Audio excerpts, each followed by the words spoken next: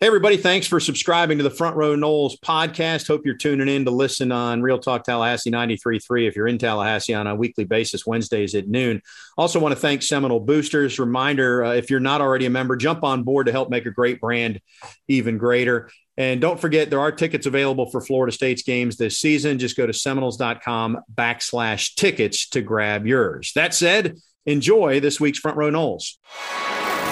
Broadcasting from the Prime Meridian Bank Studios in the capital city of Tallahassee, this is Front Row Noles with Tom Block and Keith Jones. Front Row Noles is brought to you by Hobson Chevrolet of Cairo, Georgia. Get your best deal the Hobson way.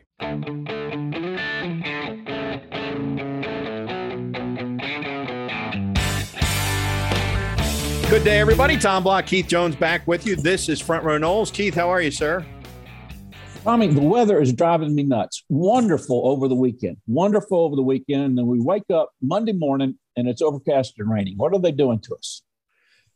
And it's also that you feel like spring is definitely here and then you snap back into a cold front. But we just sound like old guys complaining about the weather. We got a lot to talk about. Spring football kicks off on Saturday. Yep. The media got a chance yesterday to go out and watch Tour of Duty and make some observations on what they saw. We'll catch up with Bob Ferrante about that. Had one of the all-time great moments or finishes in Florida State athletics history the other day in Charlottesville, and one of the heroes, Harrison Prieto, is going to join us. That one's going to be on the short list, Keith. The weatherman. We may have to call him the quarterback now. I'm interested. Hopefully one of us will remember to ask him about if he had any quarterback playing days. It may be a long time since he actually threw something. I don't know. Well, I remember when Duke beat Kentucky, and, of course, there's all kinds of videos about that. Grant Hill had been a quarterback. Of course, his dad had been an NFL player, right? And Grant had been a quarterback. And that was, I think, if memory serves, that was the reason why he was the guy throwing that pass. But Leitner had a whole 2 seconds to pump fake. I mean, Cleveland had nothing. It was just I'll tell you why I'm happy. It doesn't mean that this team's going to the NCAA. They're not, unless they win the tournament in New York. It does mean something if you can keep the consecutive season streak of winning seasons going. And they're at the point, and they play tonight. If they can get one more win, either tonight or against NC State on Saturday, preferably, they'll have enough of a buffer that even if you stub your toe in New York, or if you went to the NIT and lost in the first round, you still would finish with a winning record. And I know what's the difference between 16 and 15 and 15 and 16, but that means something to me, and I'm sure it does to the players that and you've been around it, to help build this program up and to try and keep that intact. It's a little something, but it's something. Well, and the analogy I would make, and obviously the time was a lot different, but the bowl streak that the football team had, you don't want to be the team that causes that to end. You can't get to 25 or 30 until you get to 6 or 8. And so to build upon that from the basketball standpoint, I think that the analogy, it may be a little bit of a stretch, but I think our listeners can understand where I'm coming from. On the women's side, they've had a tough go of it. They've played better the last 3 or 4 weeks, but as their tournament begins, the women will play Boston College tomorrow. Right now, Charlie Cream is the ESPN bracketologist on the women's side. FSU is the first team out, and Boston College is about the last team in. They're maybe 63rd or so. So I don't know that you can, nail it down and bet your house on it, but it would seem that if FSU beats Boston College, maybe that'll flip-flop and Florida State sneaks in. That's what you got to bank on. I mean, that needs to be part of your motivation as you go into that ball game. No question. Meanwhile, we will talk some baseball as well. I was out at a couple of baseball games over the weekend and have some thoughts and observations on that. So good show ahead. The weatherman, Harrison Prieto, Bob Ferrante with some observations from the football field as spring practice kicks off on Saturday. Plus the ordinary opinions of Keith Jones and yours truly. It's Front Row Noles, and it continues right after this.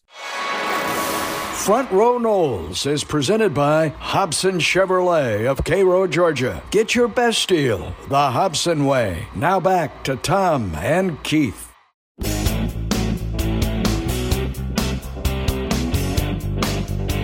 Welcome back to Front Row Noles. Tom Block, Keith Jones, and we crank open that Earl Bacon Agency hotline, the Earl Bacon Agency, ensuring your future together.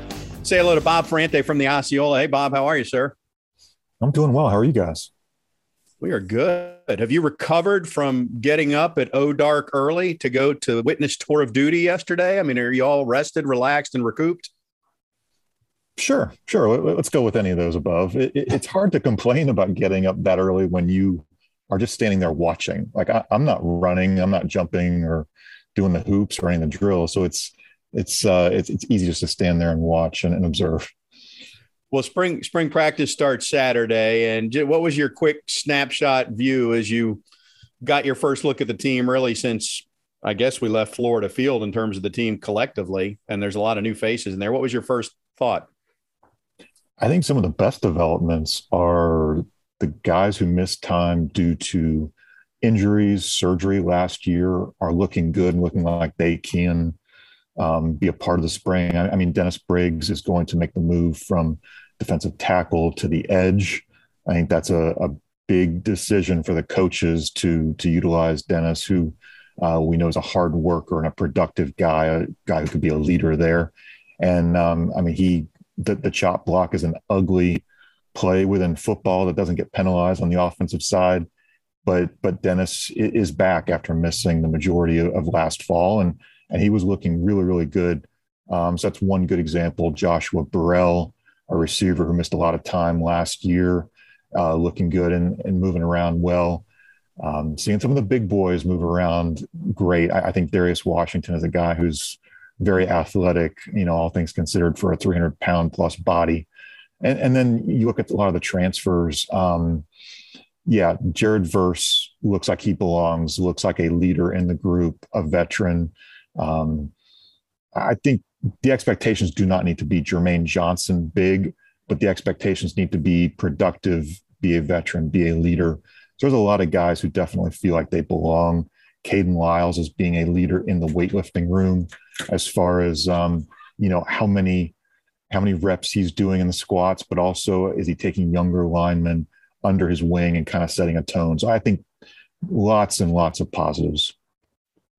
Bob, the typical and standard and regular Florida State fan, I think the biggest thing they would take away from the tour of duty, mat drills, or whatever we call them in between, is the intensity.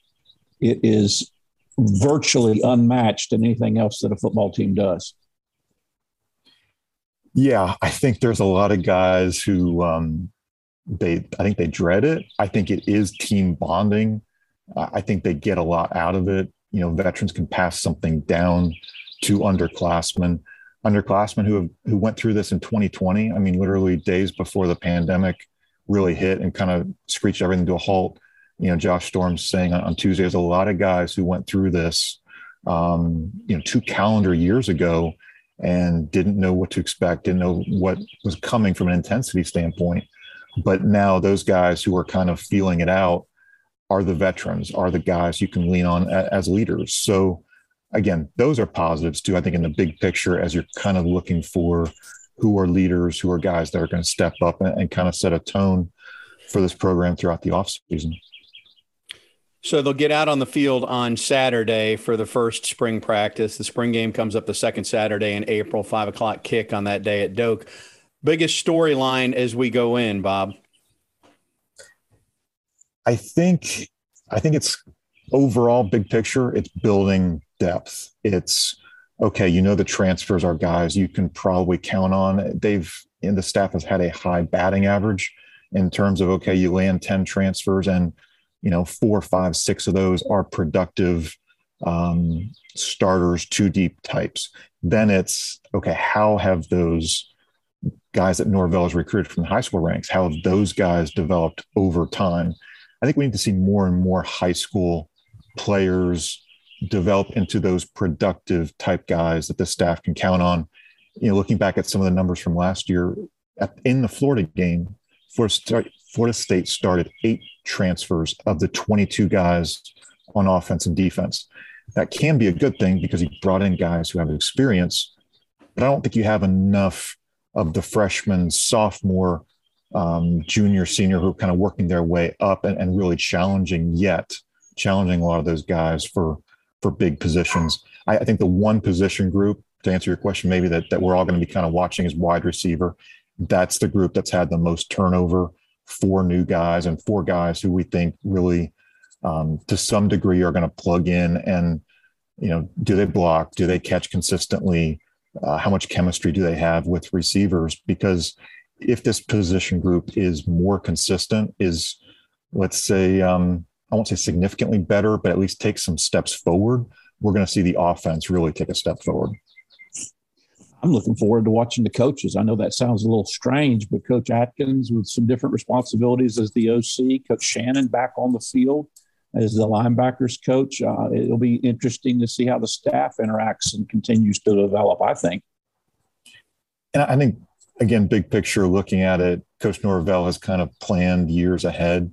He brought in Randy Shannon as an analyst, thinking that he might have an opening down the road. He had Tony Tokars on staff for 2 years, thinking, may have an opening if Kenny Dillingham moves on. Retaining Alex Atkins as OL coach, giving him the OC responsibilities. There's continuity there with the quarterbacks, running backs, receivers, linemen. So continuity, I think, is a storyline where guys aren't learning a new playbook. And we remember going back a few years, how many years in a row were these guys learning a total new playbook year after year after year, and the frustration of feeling like I have to perform for myself, for my teammates, for family, fans, everything. And it's all new. It's all new again. So I think for a lot of these guys, they're going through systems that they have a lot of familiarity with. And I think we should see that on the field, maybe not so much in the spring, but I think in August and the fall. A lot of talk all offseason really about, will FSU bring in an extra quarterback? And obviously they don't have an extra one as they go into spring. But let me ask you this, Bob, and I haven't assessed college football rosters. Does any team really have 4 quality scholarship quarterbacks anymore in this day of transferring? And more to the point related to FSU, I know Tate Rodemaker has apparently performed very well. He's recognized gets the special jersey at the drills the other day. Is it conceivable that they have enough to go to battle with, even if Jordan would come down, or do we need to wait and see if they need to go get somebody after the next 15 days? I think yes, in part. Let's wait and see and how it develops. Let's see how much progress Tate Rodemaker can make given 15 practices. We did see the development Chubba made from August and September, and he looked better in October. Looked like a guy they could have actually played had he not decided to transfer. So there is the potential for Tate to step up. We just haven't seen it yet, especially in a game situation, in a spring game situation. When the lights have come on, so to speak, he hasn't played his best. I do think Florida State needs a 4th quarterback. I think it needs to be a veteran with some level of experience at the college level. But you're right. It's always a quarterback that's going to be looking at the depth chart. Where can I go somewhere where I might be the starter or the number 2? I might be an injury away from jumping in there. And I think guys are always going to be looking at what's attractive. Is there some level of stability to the program that I'm looking to, in addition to the playing time?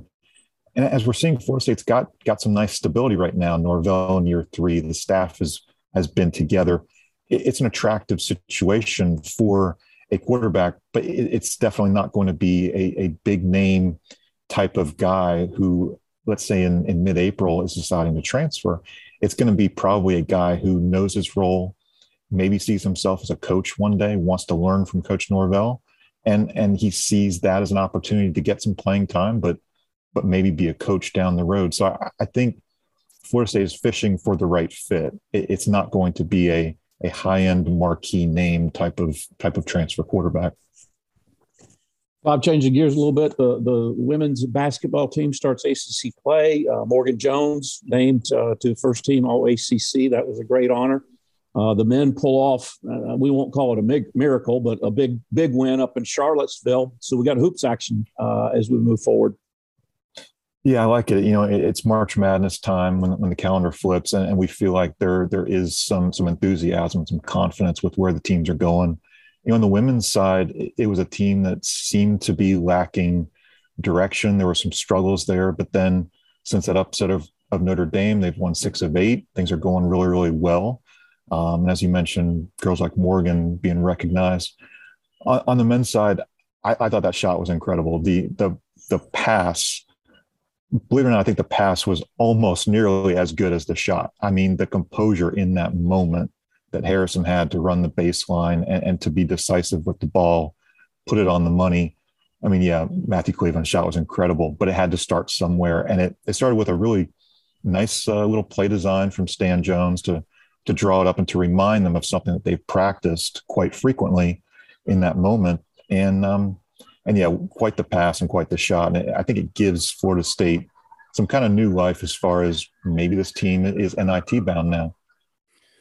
We're going to talk basketball in our next segment, but let's stay on this. So as fantastic finishes go in Florida State athletics history, now stakes come into the equation. Everybody's going to say Jameis to Benjamin to win a national title, right? That's good. But that wasn't the last play of the game. In football, there haven't been many on the last play, have there? I mean, when Dustin Hopkins beat Clemson in 2010.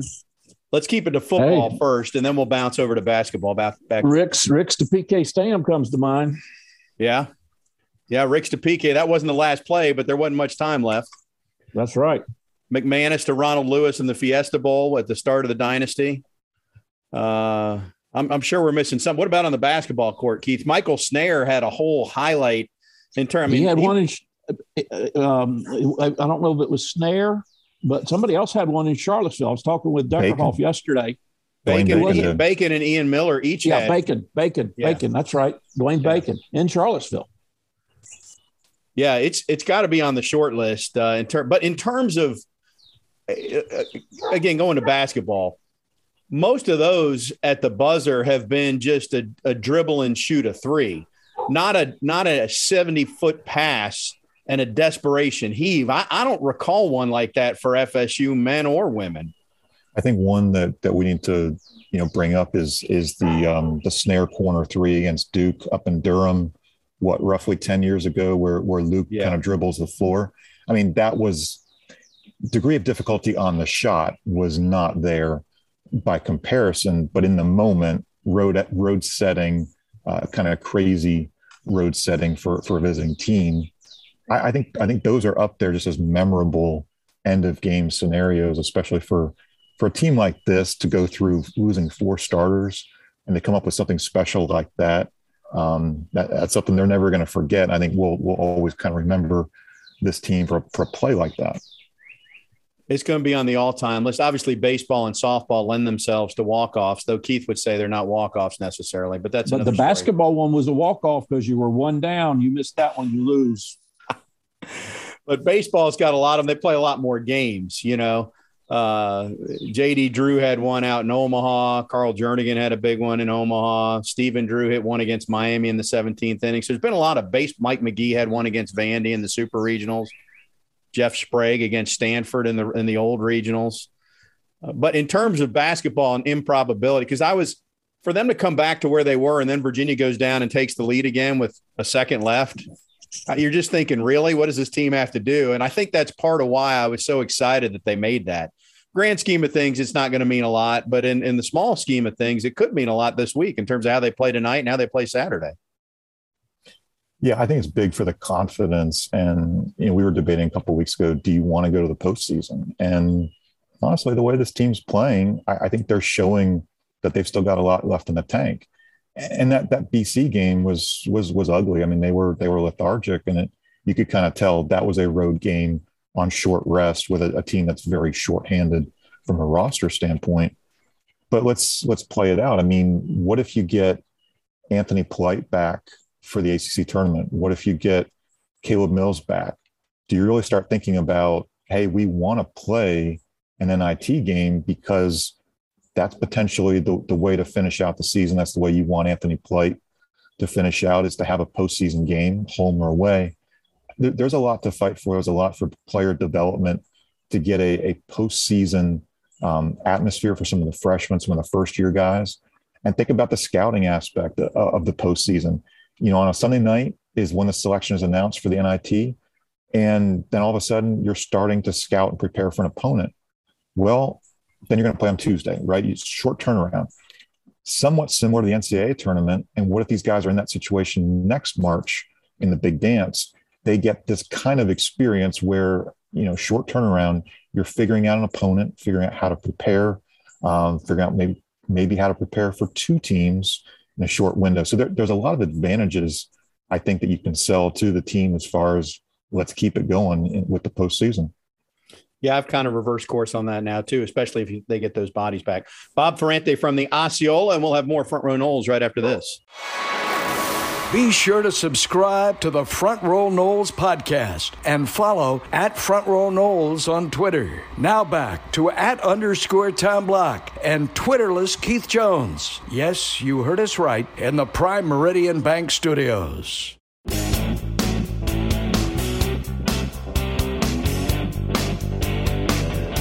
Welcome back to Front Row Noles. Tom Block, Keith Jones. As promised, we're going to talk a little basketball this segment, and we reopen the Earl Bacon Agency hotline.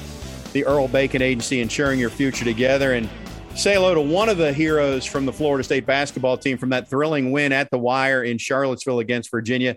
Not the guy who made that. The guy who makes the shot always gets all the attention. But what about the guy who made the pass? Harrison Prieto is with us right now. Harrison, how are you? Good. How are you guys doing today? Doing well. I got to ask, as a starting point, first of all, are you normally the guy that they're going to target to throw a long pass like that? Were you a quarterback? What made them decide that you're the guy to inbound that basketball? I mean, I may have played some backup quarterback when I was about 8 or 9 playing Pee Wee football, but that's the extent of my quarterbacking career. But no, Coach Jones just looked at me and said, "Can you throw the ball the length of the court?" I said, "Yep." And and so we ran the play based off that. Harrison, I think a lot of people would be surprised that maybe you not specifically running that play, but you guys run those end to half and the game drills, every other day in practice. That's a normal part of the preparation for a ball game, correct? Yeah, we do. And then, I mean, me specifically over the years, just with Green Team and stuff, we run situations probably twice as much as the rest of the team, because we'll go one time for every time the scholarship guys usually have gone twice. So I've had a lot of experience with situations, so I'm not really pressed whenever we get into, all right, this is what we got to do. Let's execute, get it over with. I heard you tell Packer and Durham that you were hoping to draw the charge the way you drew that play up. I also heard Matthew Cleveland tell one of the national media members that he was the last option on that play. Now, the truth is probably somewhere in the middle, because it always is, but describe what the intent of that play was, and then just kind of walk us through it. Yeah, I mean, the first option was to get Jalen down on the baseline and get a charge drawn on that whenever I ran across the other side. The first two options were not Matt. Matt was, in fact, the last option.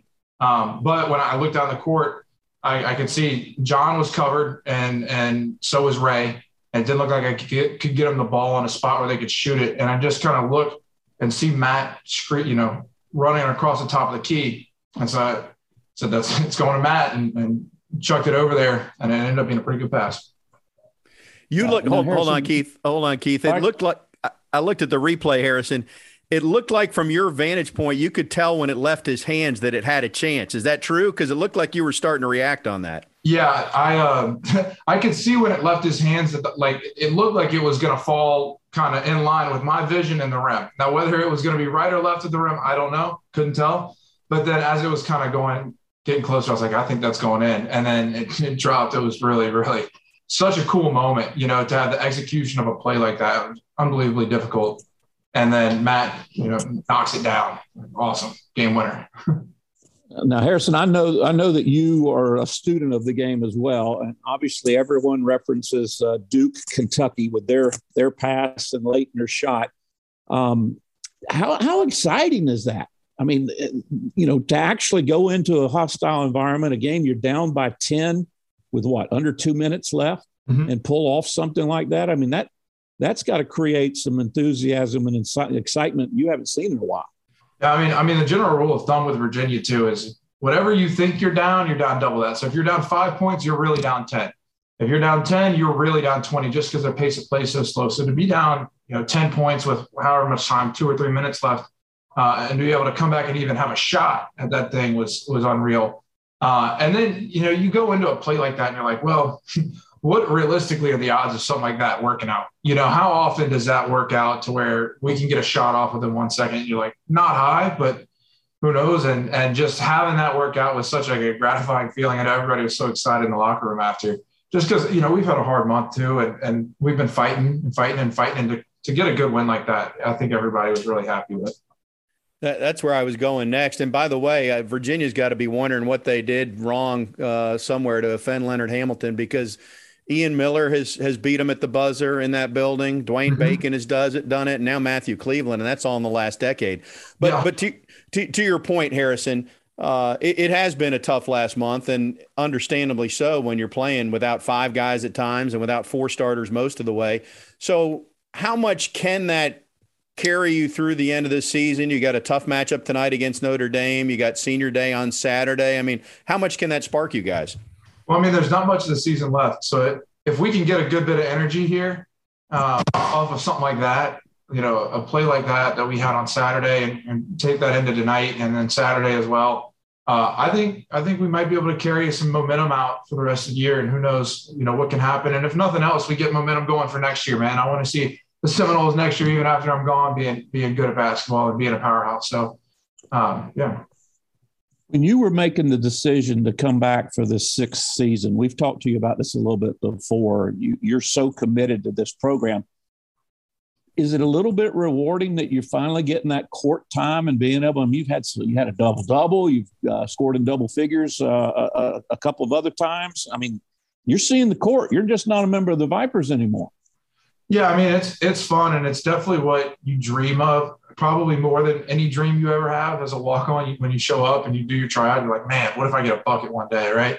And then something, you know, an unfortunate set of circumstances has led to me being able to play a little bit more. And, yeah, I mean, that's an unbelievable experience that I never really thought I would have. So I'm grateful for that. Obviously not under the circumstances that we really wanted, but you know, I don't think many people get the opportunity, and I'm happy I've been able to play with it and do what I can. We're talking with Harrison Prieto from the basketball team. Harrison, can you walk us through a day in your life? I know you're working on graduate degrees or advanced degrees. You're also teaching some grad classes. I mean, what's a typical Monday or Tuesday if you're in town like for you? Well, on Mondays at 9:45, I teach class. So I'll teach my introduction to meteorology lab. And then after that, I'll go upstairs to my office and work on my MATLAB coding and my research and stuff like that for a while. And then once I finish that, I'll go to the gym. And then as soon as I finish up the gym, I'll head back to the office and do more work. I usually don't leave the office until like 10 o'clock at night, most nights, just because it's a lot of work that I got to get done. And I like it. I mean, it's fun. It's just an unbelievable amount of work. So. Well, and what's the grand plan for you? I mean, everybody knows you as the weatherman. So what are you hoping to do with that? What are your plans once basketball is done for you? I've been really trying to set myself up to do something in like the weather data analytics space, right? A lot of financial companies, energy companies, hedge funds and stuff, they need data analytics-based meteorologists that can go in and there's so much you can do with data to get some kind of edge in a market that they will employ a lot of them. And so that's kind of where I want to go, is that sort of space where not necessarily the flashy on camera TV meteorologist stuff. I mean, obviously, like it'd be cool to be the next Jim Cantore, right? Everybody wants to be, but I don't know if that's really where I'm going to end up. So we'll see. Well, at least you won't have to be the next Janice Dean. We'll put it that way, because she has had a remarkable career representing Florida State. Hey, Tommy, I was going to mention this. I'm going to put Harrison on the spot along those data analytics. Harrison, don't forget about the insurance side. My sphere of influence, and we have this thing called parametric insurance that's out there now being developed and looked at. Don't leave that one alone either. No, I've heard a lot about the insurance. I have a couple of friends that do insurance stuff, so. Well, and I can't speak as a former TV weather guy, but as a former TV sports guy, it's certainly not lucrative, and maybe it's a little flashy. But if you're mentioning hedge funds and what you're doing, I think you're on a better path there, Harrison. Yeah, that's maybe part of why I've kind of gotten pushed that way. I don't know. Hey, what's it going to be like for you on Saturday? I guess depending on how the postseason plays out, maybe FSU could host an NIT game. But I mean, it's senior day, and you've been a part of this program for a long time. And you helped build it to what it is. And so I appreciate your comment that you want to help get it right back there as soon as next year. But what's that moment going to be like for you on Saturday? I think there's going to be a period of nostalgia in some sense, right? Because this is kind of the last time I'll be in the Tuck under these circumstances. They're unfortunately not handing out waivers for a 7th year, so I can't come back again.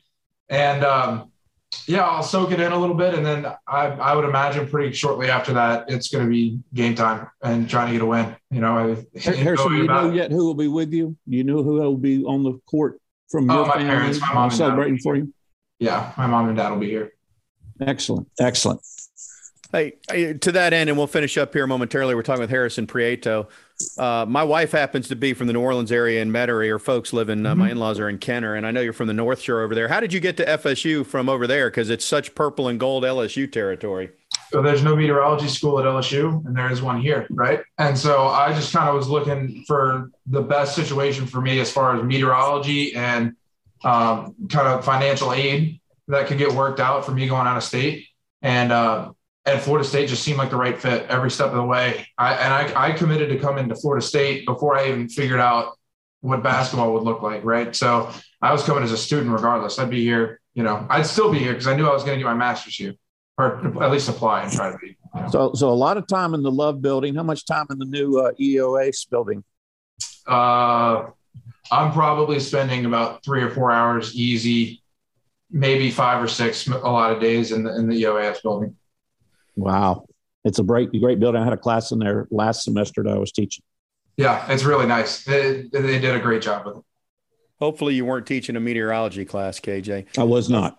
Harrison, we'll let you get going. Enjoy that moment. Now, you do realize that's because we just had a conversation about this. That play is going to come up 40 years from now when FSU fans are talking about fantastic finishes in Florida State history, not just basketball. That's going to forever be on the short list with the PK Sam catch down in Gainesville and some walk-off home runs. I mean, you and Cleveland and this team are going to be a part of the lore. You can tell some stories down the road. That's good. At least I have something to talk about whenever I was the guy that did that. If I'm remembered for one thing, I'm glad it's that. And unlike Keith, there'll be video to prove it. That's right. My kids can't. Hey, my kids will see that VHS video. somewhere. We got VHS somewhere. Harrison, good luck tonight against Notre Dame. Congrats on all your success, not just on the court, but off the well. We wish you the best of luck and enjoy the final stretch here. All right. Thank you. And if I can say so, Harrison, thank you for how you've represented yourself, how you've represented this program and this university. You're a credit. And a true student athlete. Thank you, son. I love you for that. I appreciate that. This school means the world to me. So, all right, Harrison Prieto and more Front Row Noles right after this. Be sure to subscribe to the Front Row Noles podcast and follow @Front Row Noles on Twitter. Now back to @_Tom Block and Twitterless Keith Jones. Yes, you heard us right, in the Prime Meridian Bank Studios.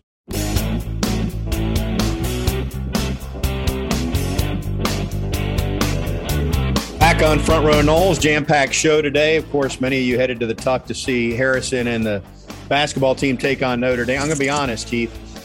I don't love this matchup because Notre Dame can shoot the three, and defending the three has not been a hallmark of this year's Florida State defense. But hopefully I'm wrong. Hopefully they are energized from just getting that little shot of adrenaline by beating Virginia last week. Certainly enthusiasm and energy has been something this team has been known for. If they can ratchet it up just a little bit more. By the way, in talking with Harrison, he mentioned Cantore, one of my favorite weather-related jokes. If you wake up in the morning and throw open your blinds or your curtains and you look outside and Jim Cantore is standing in your front yard, it ain't going to be a good day. Yeah, he's sort of the grim reaper when it comes to that. If he's heading to your town, if you pass him at the airport and he's flying in and you're flying out, you know it's about to be bad, right? Or you pass him on the highway. Exactly. All right, so basketball tonight. Good luck to the women tomorrow in their game against Boston College. I think they tip at 2, and as we mentioned at the top of the show, hopefully if they get a win, they can somehow slide in, because if they get a win, their reward then is that they get to play NC State in the next game, and that's a pretty tough matchup. So I don't know that you can get 2 wins in the tournament, but hopefully they get one first. The baseball bunch, and as Keith and I are recording on Tuesday evening, they're actually playing Mercer right now, so we can't react to that game. I went out over the weekend, and I think there's a lot to like about this baseball team. Have you seen them play yet, Keith, or not had a chance to get out there? I have not. I've paid very close attention to the stat line. I've been very impressed with, obviously, the Friday and Saturday night starters. One of the things we talked with Meade about early before the season even began was he had a load of arms and finding out how to use them, who was going to be starting on Sunday, who was midweek, that type of thing. I'm excited about the ball club. I'm hoping that potential translates on the field, and I think it might. I think it very well might. Yeah, unfortunately, that bevy or that plethora of arms, 2 or 3 guys were not available this past weekend, and that's probably part of the reason why they didn't end up finishing with the sweep on Sunday against Samford. But yeah, Friday and Saturday night are as good a combo, I think 1-2 probably as there is in the country, which means you're going to have a chance to win every series. And that would include a postseason series with those 2 guys. So that's key. They need to nail down the 3rd starter spot. I think Ross Dunn will stay there for now. But a couple things that are noticeable. One, they're not striking out nearly as much. They're putting the ball in play. The Saturday game in particular, they had clutch hits, 2 out hits, 2 out RBI. That was if you went to games last year, Keith, if they didn't hit a home run, it could be a leadoff walk and the guy steals second and he's not moving from second the rest of the inning. Right. That's how painful it was, because they weren't even rolling the ball to second base to advance the runner last year. I was going to say two of the 3 outs. Yeah. 2 of the 3 outs while I was standing on second were strikeouts, and probably both of them looking. Yeah, there's better team speed, and they still got to figure out who's the right guy in the right situation in terms of the arms they have. But that's a good problem to have if you've got too many guys and you're trying to whittle it down. It's better than trying to stretch it out and go the other way when you don't have enough arms. What was the Jimbo phrase? It's better to say "whoa" than "giddy up." Yeah, exactly right. Exactly right. You'd rather be coming from a place of plenty there than a place of not enough, and I think FSU is. So anyway, it's early in the season, but I like what I've seen. The weather, I'll tell you what, the crowds have been really good, and maybe that's a combination of post-COVID. People are ready to get outside. I think the fact that it's been warmer weather the first 2 baseball weekends than it often is, and plus some optimism for what Meade's put together. I think that all that plays in, but there have been some good crowds early on, so that's good to see as well. So then the question, as we transition, is the softball team going to lose a game? Well, 15-0, that's a nice start, and they got a lot of parts and pieces to like too. They're probably finishing their season in Oklahoma City again this year. You can never guarantee that because who knows what happens in the postseason. But Lonnie once again has pieced together a really good club. Very, very good club. If you haven't had a chance to get out and see them, it's an entertaining game to watch, both in person and when you can catch them on TV. Spring football starts this weekend. Keith, we didn't talk about it with Bob. This is not exciting as compared to watching what the skill guys can do and seeing if the return game gets better and all those kind of things. I would just like, as we look at next year, and we could talk about third short yardage situations, but it really goes back to first down. If it's first down and you line up just to run the ball, can you run the ball without all of the eye candy and get 3 to 4 yards so that it's 2nd and 6 instead of 2nd and 9? I know that's not sexy, but I would just love it if we could get to that point again. You know, one of the things that have made championship football, and one of the things Coach Bowden stressed all the time, and I know other coaches subscribe to it as well. We talk about it, but I don't think fans really get their hands around it, is that phrase, staying ahead of the chain, staying ahead of the downs. You can't rely on big plays to get first downs. You get big plays to get chunk yardage and score touchdowns. You've got to be able to control the line of scrimmage. You've got to be able to not have the negative plays, and you can't get behind the chains. You won't be able to be consistently successful until you play fundamentally sound football on the offensive side of the ball. So that is actually a very astute observation on your part going forward. Well, it shows up more in the third in a football, 3rd and a yard, 4th and a yard. But if you look at the last 2 years, Keith, it's not because Mike Norvell and Kenny Dillingham think it's cool to run the Wildcat or to try and fake the handoff to the running back because Mackenzie Milton's a great option to scramble outside. It's because they knew they couldn't block it up. And so I just like to get to the point where they know they can block it up. And then the actual trickery is that you're not running the quarterback outside and you're not running the Wildcat. The one thing that I would say is the biggest improvement that they can build upon is not last year, but in prior years. Unfortunately, particularly during the Taggart timeframe, it was the what I call the Mexican blocks or the Olay blocks, where people were coming free and just lighting up the quarterback or the running back, before they even got started. You didn't see much of that last year. And so I consider that a little bit of a victory and a little bit of an improvement. Now they got to build upon it. Well, they brought in a 6'7" receiver who's known for his blocking. So that should hopefully help in those scenarios. But yeah, I agree. That's an area, but people are going to focus on the skill guys. And I do think hopefully at the end of spring, we're thinking that the defensive backfield is really struggling, and it's because the receivers are actually good. Because if you recall last fall, Keith, we came out of fall camp thinking the secondary was nails, and it turned out the receiving core was maybe not as good as we thought, and in turn, neither was the secondary. So without question. And there'll be something else we'll focus on because we got to have things to talk about. Well, and we'll do that over the next month or so leading up to the spring football game. Hope you enjoyed the show. Enjoy the basketball game tonight. We'll be back next week as always. Until then, for Bob Ferrante and Harrison Prieto, he's Keith Jones. I'm Tom Block. Join us next week again right here on Front Row Noles.